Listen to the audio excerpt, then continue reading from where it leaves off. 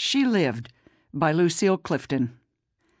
After he died, what really happened is, she watched the days bundle into thousands, watched every act become the history of others, every bed more narrow. But even as the eyes of lovers strained toward the milky young, she walked away from the hole in the ground, deciding to live. And she lived.